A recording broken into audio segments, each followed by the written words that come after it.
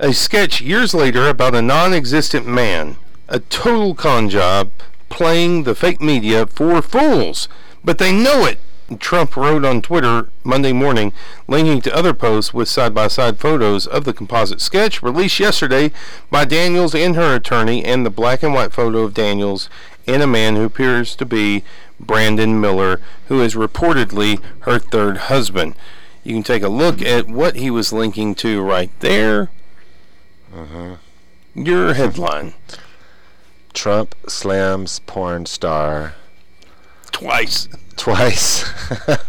No, Trump slams porn star again.